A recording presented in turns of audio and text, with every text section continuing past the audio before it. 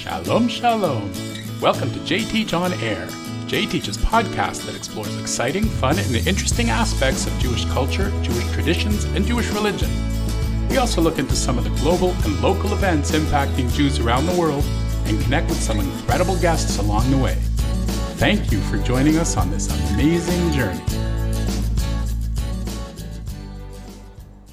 Shalom and welcome back to J Teach on Air. This is episode number 5 and I'm your host, Corey Margulies.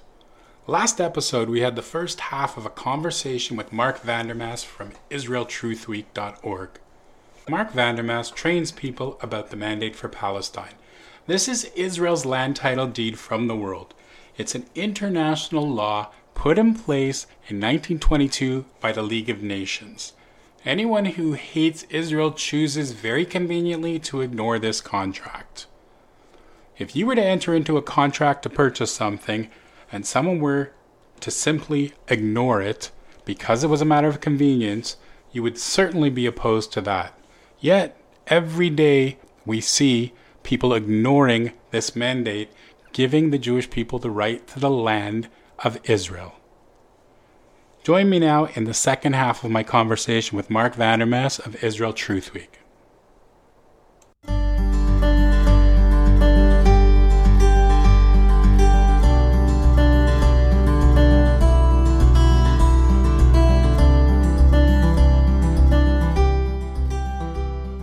Yes, well, that's the entire point. I mean, there's nothing wrong. You know, I was heavily involved in the Caledonia crisis in Ontario. And as you know, there was some native radicals that took over an entire subdivision, and the police stood back and watched. And there were 2 books written about it. One's a bestseller, and the other was written by us. I'm in both of them. I'm a character in both of them. And I remember when that started, everybody's talking about solutions. And there wasn't one person asking, was the land claim legitimate or not? Was it real or not? And so everybody was looking for the solution instead of the truth. And that's why once I started really looking at the Israeli conflict, I see exactly the same thing. You know, is this land claim valid or not? Clearly, when I read the I was staggered when I read the document. I remember I originally started Israel Truth Week in 2012 when some Jewish students were intimidated at Western University while the campus police stood by and watched. And it shocked me so much. I said, now, my parents lived under Nazi occupation, so I always had an awareness of Jewish issues. And I said, I would never be silent. I promised after reading Martin Niemöller's poem, there's no one left to speak for me, that I would never be silent if Jews were ever under attack again. Well, finally in 2012, when these Jews were allowed to be intimidated by police, I said, that's it, I have to do something finally. And so that's how I started Israel Truth Week. And I actually believed, I'm a former peacekeeper. I served in the Middle East. I climbed Mount Sinai on Easter Sunday and swam in the Sea of Galilee. Never got to Jerusalem until this year with JNF, but it really made quite an impression on me. And so I thought that it was the UN that quote unquote created Israel from this partition plan.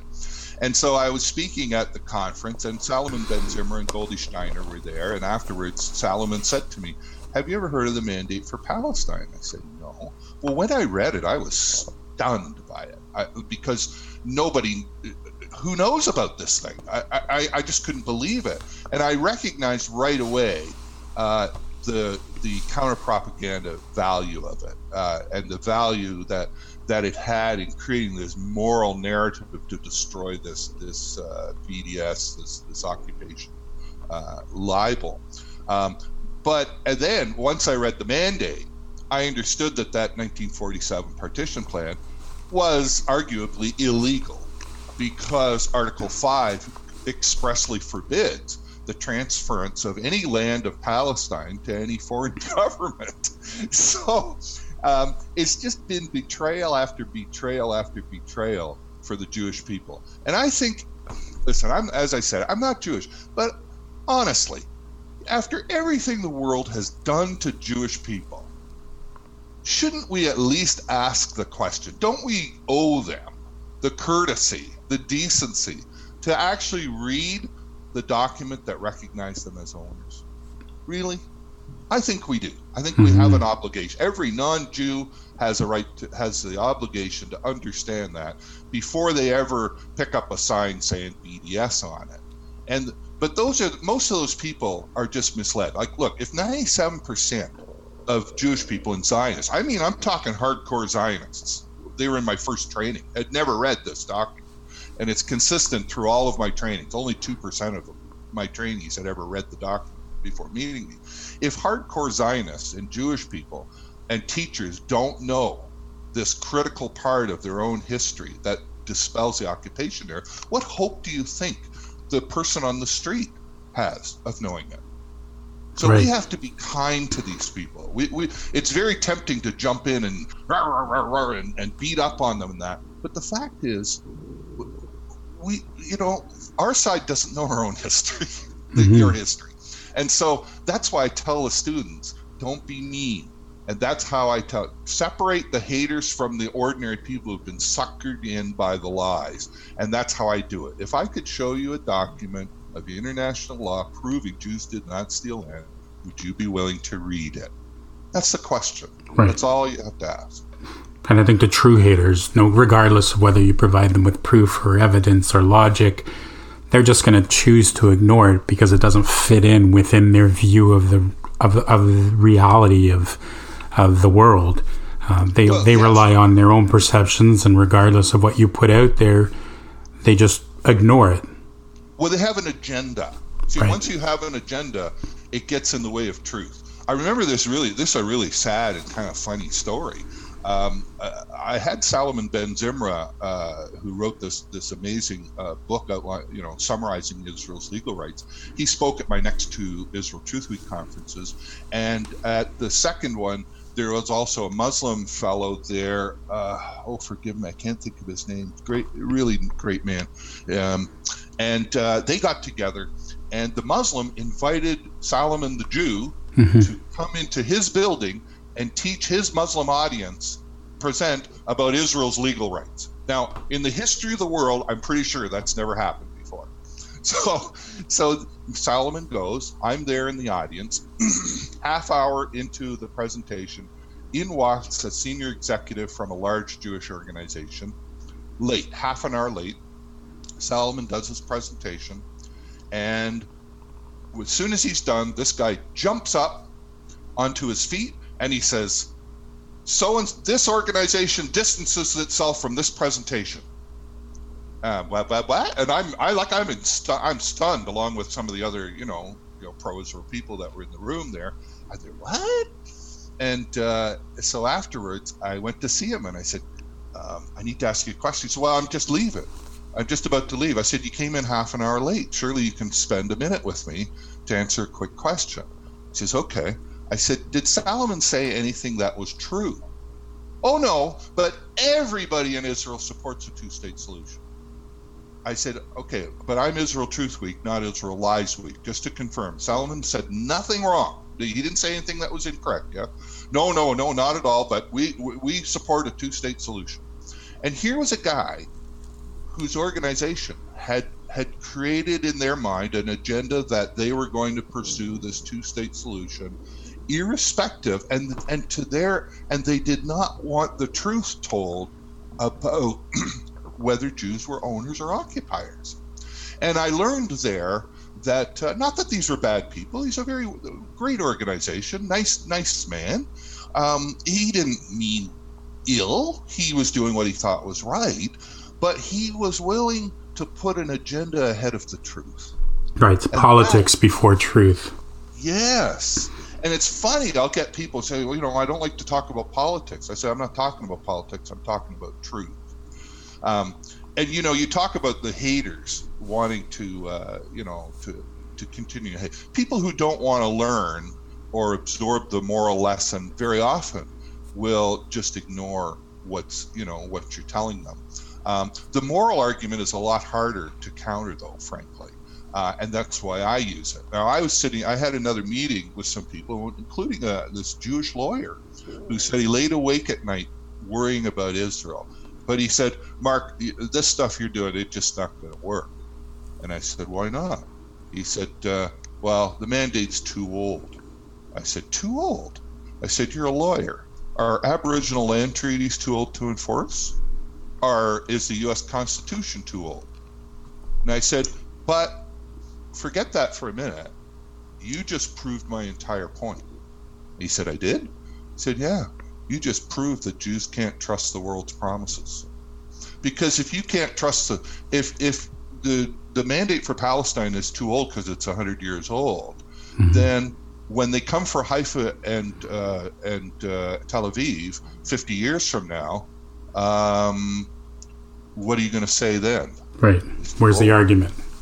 Yeah, where's your argument? You see, and that brings us to another point. See, there are a lot of people people will make arguments like, well, we need the land for defense. Well, that's kind of a loser argument, because if you stole the land, you got to give it back. So no matter what, I mean, it's like going into court, and when the judge, instead of holding up your land title deed and saying, Your Honor, here's my land title deed, I own this land.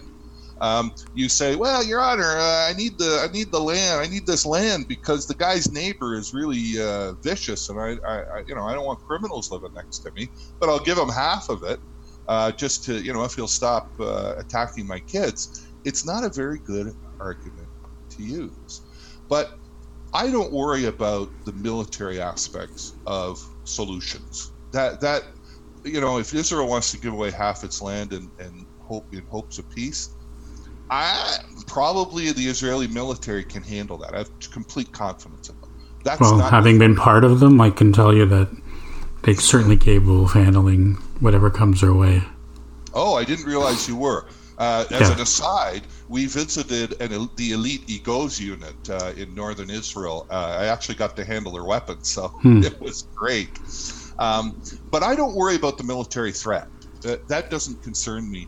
I worry about the threat that no one is talking about. And if you recall Menachem Begin's famous quote, at all costs, safeguard the honor and dignity of the Jewish people. That quote, I use that in my presentations, and that quote means everything to me. I see my mission as doing whatever I can to safeguard Jewish honor and dignity. Now, I want you to think about, this is the example I use. Imagine that a two-state solution is magically arrived at tomorrow. Trump proves to be brilliant, and now there's going to be a two-state solution. Everybody's celebrating. Unfortunately, what has just happened is that the Israeli government, the Jewish people, have just falsely confessed under duress to stealing land and ethnic cleansing and every other vile crime of which they've been accused. Right. Because they're doing it under threats of violence, terror, demonization, and they have not destroyed the occupation narrative. If they're going to give away land, they have to do it as owners and being recognized as owners. And I want you to think about the legacy of this, of falsely confessing. Now, the government said, no, we're not. Yeah, you are. You never countered this occupation narrative, and your so-called solution is founded on solving this occupation. So therefore, you falsely confessed to all these crimes of which you are innocent.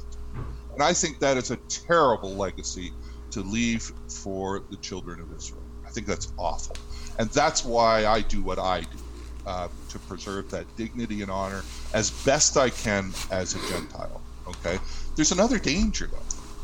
Your whole modern land rights all come from the mandate for Palestine. It is the mandate for Palestine that gives you title, lawful title under international law to, I'm not talking about the biblical stuff right now, but it gives you title to all of the land west of the Jordan River, including Tel Aviv and Haifa. If you don't own Judea and Samaria, where your patriarchs and matriarchs walked, and Jerusalem, even though it's spelled out in the mandate for Palestine, if you don't own those cities, by what title do you own Tel Aviv and Haifa? So 50 years from now think about this. 100 years ago, there was a two-state solution that took Jewish land and gave it to the Arabs, and it became part or all of Jordan. And we can have a discussion about what that is, whether it was all or part. That's irrelevant. Okay, so there was a two-state solution 100 years ago. Here we are, and now that solution is completely forgotten, and now Jews are demonized for stealing the very land that they were recognized as being owners of. Now, what happens 50 years from now or 100 years from now? Is today's solution also going to go the same route? So if you're not going to talk, if we're going to talk about solutions, you have to talk about the original. Right.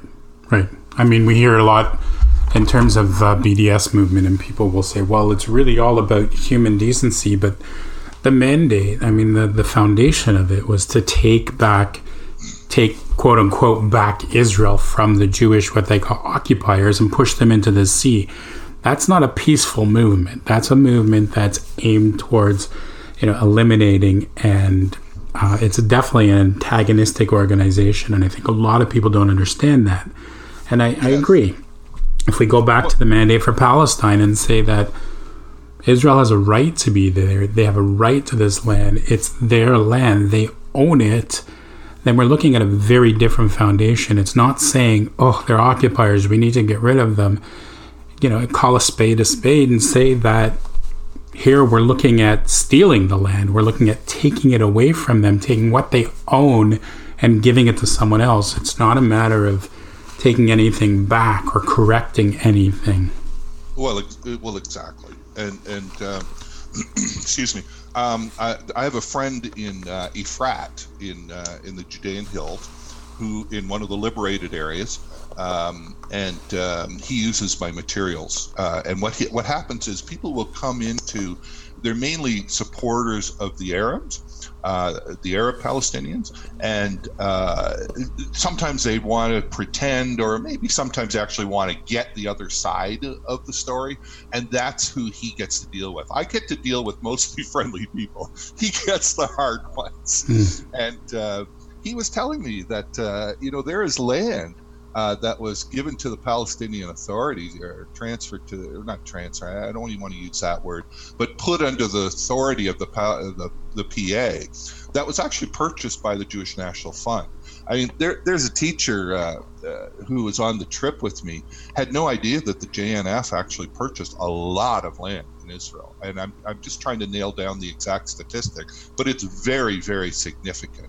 I mean, that land was bought and paid for the benefit of Jews. Now, look, the world can make decisions. Private ownership of land, or even semi-public ownership of land, is not as relevant as international borders. Okay, so just because you own private land in Canada doesn't give you the right to create your own state. But the Jews bought the land that was as part of the historical home of the Israeli tribes, and the world recognized them as owners of that, and that land has already been put under authority of the PA. That's immoral to me. I mean, that's not right. Mm-hmm. But again, yeah, absolutely.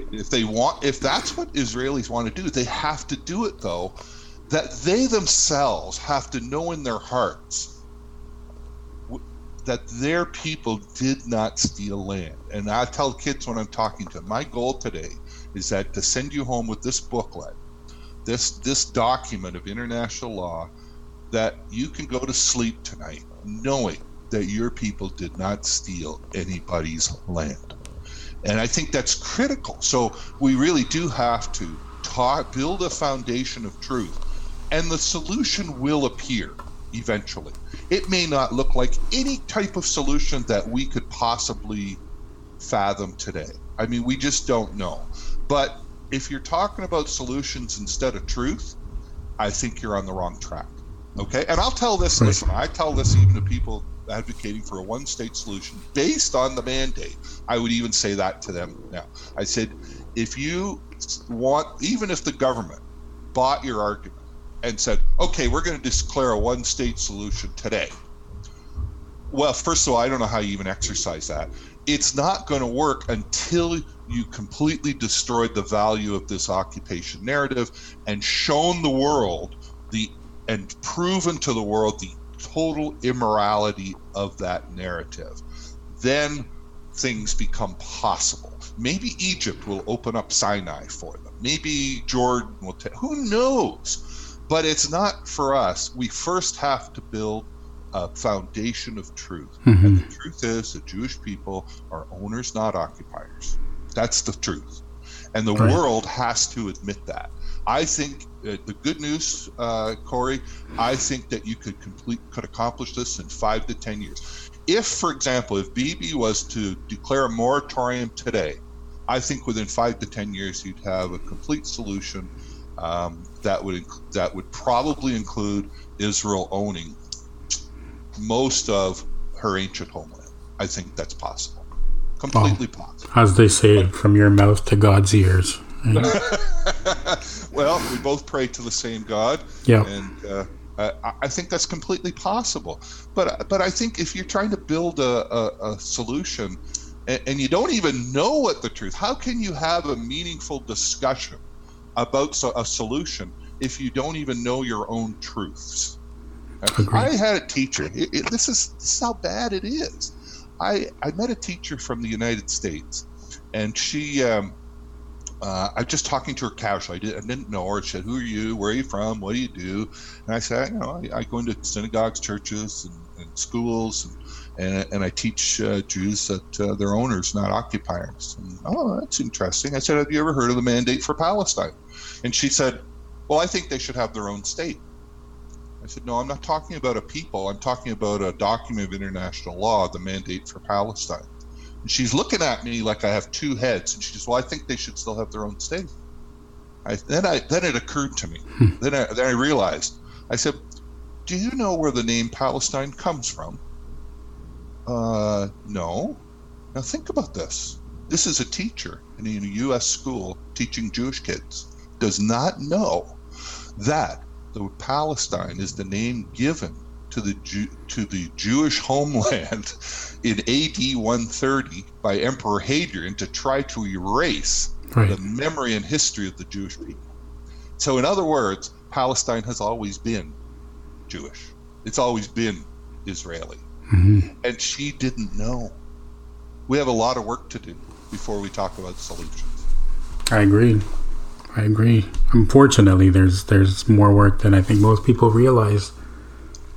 The good news is there were more good news is the people on the trip, the teachers on the trip that I met, especially on our bus, who got to know us and trust us. They're very, very interested in this material. And one of the highlights of my trip, listen, there were many. It was a very emotional trip. I mean, you can read my report from the on my website. But the highlight for me from a land rights perspective was when I was sitting in Ben Gurion Airport waiting to come home. I'm sitting beside this teacher and his wife, and I said, "Tell me, what was your main takeaway of the trip?" And he said that we're owners, not occupiers. And and part of that was because the JNF presentation briefly mentioned that JNF had taken land. But he was very impacted by reading, because I brought some copies of the Mandate for people who were really interested, and most of it was due to me. He wrote me a very emotional letter when we got home. And so when people know the truth, they see the possibilities for peace. And I see possibilities for peace in a way that other people don't see it. But I just know from personal experience and history that you can't have peace without truth. It's just not going to work. Mm-hmm. The truth, you can't build on wishful thinking and ignorance. You just can't. So, right, and I think that talking about that peace piece, really what we're looking at is, there's nobody's goal is, especially from the Israeli perspective, it's not a matter of them wanting to destroy other people. It's not a matter of them wanting to go out and fight other people. It's just a matter of them wanting to live where they have the right to live, be where they are, who they are, and own what they own. And I think that people fail to recognize that's another part of the myth that's being created out there, is that they're aggressors and that they're looking to perpetrate ownership or takeover of other people's territory but they don't. They just want what's theirs, and they just want to live in peace. And I think most Israelis and most Jews would be comfortable if we could live in peace and not worry about all of the other, garbage that comes along with these things. But as you said, we need to recognize, and we need the world to recognize, that Jews have been given the right to live in Israel and to own Israel, and that those boundaries have been established and were established long ago, and that there is no question. So anything you want to talk about, any negotiations you want to have, anywhere you want to go from there, needs to recognize that this document exists and those rights exist. Yes, well, exactly. And, if I'd say a few, just a couple of things about the trip directly related to that, even if you didn't know what I know and what we know about the Mandate for Palestine and promises and obligations to Jewish people, after going on this Jewish National Fund educators mission and seeing the people that we saw and listening to the people that we saw, there's not a chance that you could actually believe that Jews did what they're accused of, stealing somebody else's land and persecuting other people. I saw humanity. I always, I knew it intellectually, that, and from my own experience with Jewish people, I don't know, maybe it's racist to say it, but I just find that, Jewish people generally that I've met, they're the most compassionate people. They care about other people. And that I'd ever met. Now, and when I saw that in Israel, we went to Kibbutz Harduf. It's a whole community built around helping people with mental issues, with short-term, suicidal depression to long-term, cases where these people just need a safe home. The whole community is built around helping these people. And I actually hugged a former IDF soldier. She was working in the gift shop there, and she was suicidal at one point, and she said, the place saved my life. Well, I have been in a very dark place in my life, too dark, more than I would wish to admit. And so I knew exactly what she was talking about, and people who haven't felt it do not understand it at all. And so I gave her a hug. She gave me her children's book that she'd written to try and help other kids who are afraid of the dark, and it's really amazing. Oh. We went to Sderot. Yep. And we saw met a therapist there. They're trying to treat. They're using animals to treat. They've got 70% of Sderot and area's children, 4,000 children. They have 6,000 children. 70% of them are suffering some signs of trauma, minor or major. And I connected with her. And just as a side note, I asked her before I left, we didn't have much time to talk, but I asked her, had she ever tried working with mechanical animals? There's these things called companion pets that are put out by Ageless Innovation. They're used with older people with dementia. And she said, no. So I just sent one to her yesterday for her to try. So, but it's just seeing these things, the compassion. I never heard anybody, wish for anything other than peace with their Arab neighbors. I never heard anything other than respect for them wherever we went. And trust me, we were not stage managed. I mean, yes, we were hustled around, but even in the private moments, no matter who I met in Israel, whether they were part of the tour or not, there's none of them that wish ill on their Arab neighbors. Not one. Right. Well, people will say what they want to say in order to get their points across, and they don't care if it's truth or not. Well, I think that's our job. The problem is that the good people, I mean, you have to understand there's a lot of good people that have been sucked into this BDS nonsense, right? This stolen land nonsense. And why wouldn't they? Their politicians are saying, I mean, look at our political parties. Some of them are into it, are talking about it everywhere in the world. That's all you're hearing. And if I was, my question when I'm talking to Jews is, I don't ask why Jewish kids are standing on the other side of the street against this imaginary occupation narrative, I ask, why wouldn't they? If I was Jewish and I thought my people stole land and were persecuting these supposedly innocent people, I'd probably be there with them. And they're not hearing the truth. So we're really doing a large strategically over the long term.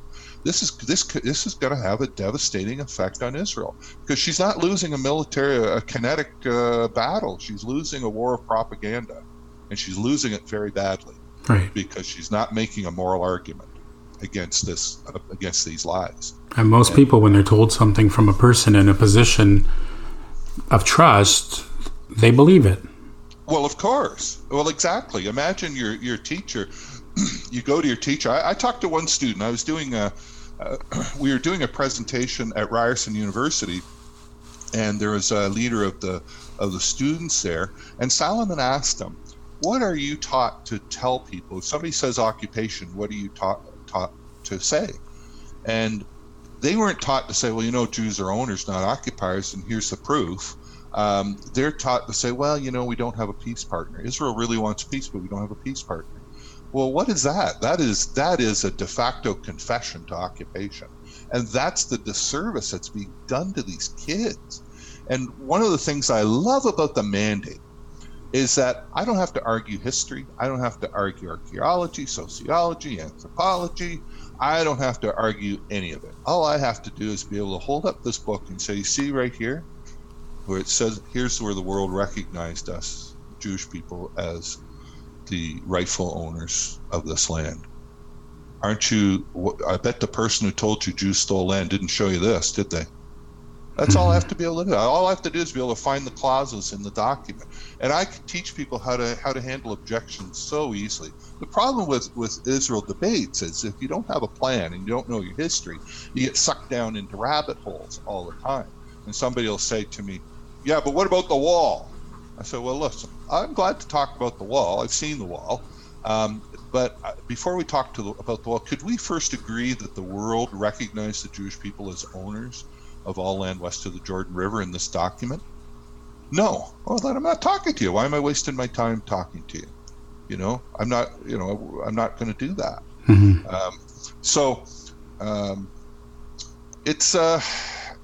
It's an education process. And with the mandate, you can also, if somebody makes an objection, I love the objections, Mark, but what about this resolution or that resolution? Heck, I hardly even know what the resolutions are. I said, what UN resolution? Oh, 242, 1967. And I say, okay, was that before or after 1922? Well, 1922 is after. I said, well, thank you. The mandate was issued in 1922, so all you're doing is you've just proved my point. Jews can't trust the world's promises. That's how you handle objections. Oh, what about this resolution? What about this case? I said, great. I said, you just proved Jews can't trust the world's promises. Why should they trust a new one? And so that's how I handle the objections. That's why I teach the kids. Right. So my students, I say kids, I mean, most of my students are actually adults. Okay, stop getting taken down into rabbit holes. Start dealing with the truth. First, if somebody will not acknowledge the obvious truth about the League of Nations mandate for Palestine and what it says, then why are you talking to them? Why are you discussing anything with them? That's the foundation. That's how you control the narrative. Right. Okay, before we run out of time, I just want you mentioned to me earlier that you have a tour coming up. So would you like to share some of the details of that tour with us? Well, it's something that I've been looking forward to for a long time. I'm working with, I'm actually, just before the trip to Israel, I was named as the official lecturer for Canadians for Israel's Legal Rights, which is CILR.org. And they are a project under Canadian Anti-Semitism Education Foundation. So if you donate to CILR, you get a tax receipt. And what they're doing, the team is now putting together a tour initially probably first through Ontario and then through Canada. So we're going to identify as many synagogues, churches, schools as possible who would like to have me in to do a training with them And of course, each student will get a copy of Israel's land title deed, which is in my training booklet. And I'm really looking forward to that. And I think that's going to make a tremendous difference. And fortunately now, since we've been on the JNF trip, we've met, 35, 38 other teachers, many of whom are enthusiastic about participating. So I'm very optimistic about that. And then eventually, hopefully, it'll be expanded. The JNF Atlantic has indicated that they might be interested in doing an event once I got back. And so it's called the Liberating Israel Tour. Fantastic. So any organizations or educational institutes or that are interested should contact CILR.org? Well, the easiest thing right now is either... I can't think of her email address right now. Just contact me, mark@israeltruthweek.org, mark@israeltruthweek.org, and just let me know of your interest, and I can pass it on to the organizers. And we'd be delighted to have you. And obviously, organizations could cooperate with one another to create a bigger event, whatever they want to do. Mm-hmm. It'll be, I'd like to do a 2-hour training with them. And so they'll have lots of time for questions and applying the material that we're going to learn. And it's a lot of fun too. It's great. Sounds like a great opportunity for people to learn more. Yes, and it's similar to what you're doing. You're doing outreach to the schools, which I appreciate. So I certainly. How is that going for you? Do we have time for you to talk a little bit about? Yeah, it's actually going quite well. I've been focusing on anti-Semitism and Holocaust education training, but I'm partnered or in connection or in cooperation with a whole bunch of different agencies in basically in the Greater Toronto area, who are all very supportive of the efforts, and we cooperate very well together. So I'm involved in other bits and pieces in terms of educating mostly Jewish students on the dangers of anti-Semitism and elements of Holocaust education, that because there are teachers out there, as you learn, that have gaps in knowledge about certain areas, and many of the teachers either don't feel comfortable addressing the subject matter or don't have the background knowledge to address the subject matter. So in some instances, I'm helping teachers to develop their own programs. In others, I'm actually scheduled to go into schools and set up a display and give a talk on Holocaust education. So far, the response has been really well received. I can't say that I'm disappointed in terms of how many people have contacted me and asked me for help and resources. So I'm very encouraged. I hope it's going to grow, but and I'm open to talking to and partnering with anyone out there who really wants it, because I think it's an important message to get across. And I set up my own organization as a not-for-profit corporation, so for the most part there are no fees involved, and other than if there's any travel expenses or things like that. But I think it's a great opportunity, and I think it's something that, as you've seen, there's a great necessity. Well, yes, Yad Vashem was. I had seen all of the horrible pictures before I ever went to Yad Vashem, and it was interesting because we had a session beforehand before we did the tour. It was just for educators and how to talk about it and teach about it. And what they really emphasize, in a nutshell, is they emphasize the stories, not the horror. Mm-hmm. And we talked about, morality and the choices and the gray issues. And we talked about, a doctor who's got enough medication to heal some people, but not all. But should he give the medication to everybody, and what, the choices and that they make. So when I went through Yad Vashem, I didn't lose it until the very last room, that round room with all of the binders, and there's a pool at the bottom. You've been there, I assume. Mm-hmm. Yeah. And when I saw all the binders there with the names, one page for each victim that they knew about, and all the empty space, I just lost it. Lost it. many, and even now it's all I can do not to cry.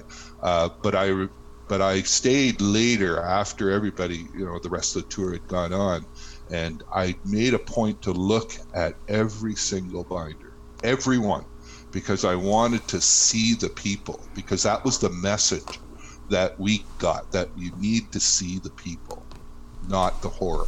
And so that was my way to do it. But it was brutal, that. And the one thing that does really stand out is I saw the old Zyklon B canisters. I tweeted, I said, "Don't you dare tell me this didn't happen. I don't want to know about it."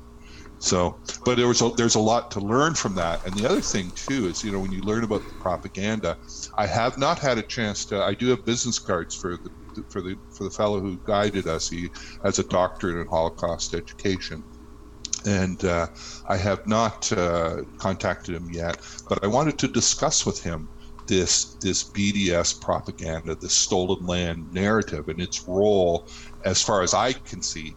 I think it's playing an incredible role in inciting hatred and violence against Jews, and I see the job of helping first the Jewish people understand that they're not stealers of land. I see that as critical. That occupation libel has to be destroyed, and I'd be interested in getting his thoughts, and of course yours, another time when we have more time. So, but thank you so much for having me on it. It's been a great honor. Oh, thank you, Mark, and we really appreciate getting your perspective. And I definitely know that any of my listeners out there will certainly give them a lot to think about in terms of their perspective on how they think about these issues in terms of Israel and the position that we take in terms of how we negotiate and where we speak from and how we address issues. And I absolutely would look forward to continuing conversations with you at a further date.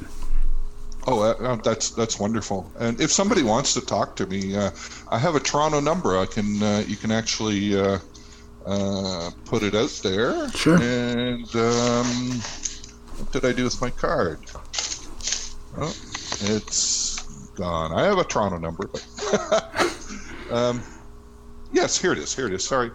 Toronto line, 647-948-7449. So it's 647-948-7449. So what I would suggest, if anybody, if they're interested, before you call me, do me the courtesy of going to IsraelTruthWeek.org and taking the Liberating Israel training. It's just 2 videos, and you can download my workbook, and then take a couple of days to think about it, and then I'm glad to talk to you on the phone. But I'd rather talk to you after you've seen the material, and I'm glad to do that, and of course with you as well. So, and again, I would remind people that talking about truth and talking about what, asking questions and talking about Jews being owners, not occupiers, it is not the same as talking about solutions.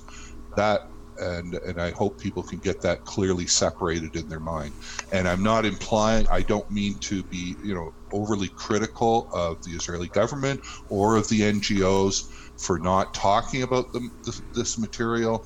It's just that it's an observation, and it's something that, I hope we can change in the future. So thanks for giving me the time to say that. And thank you for sharing it.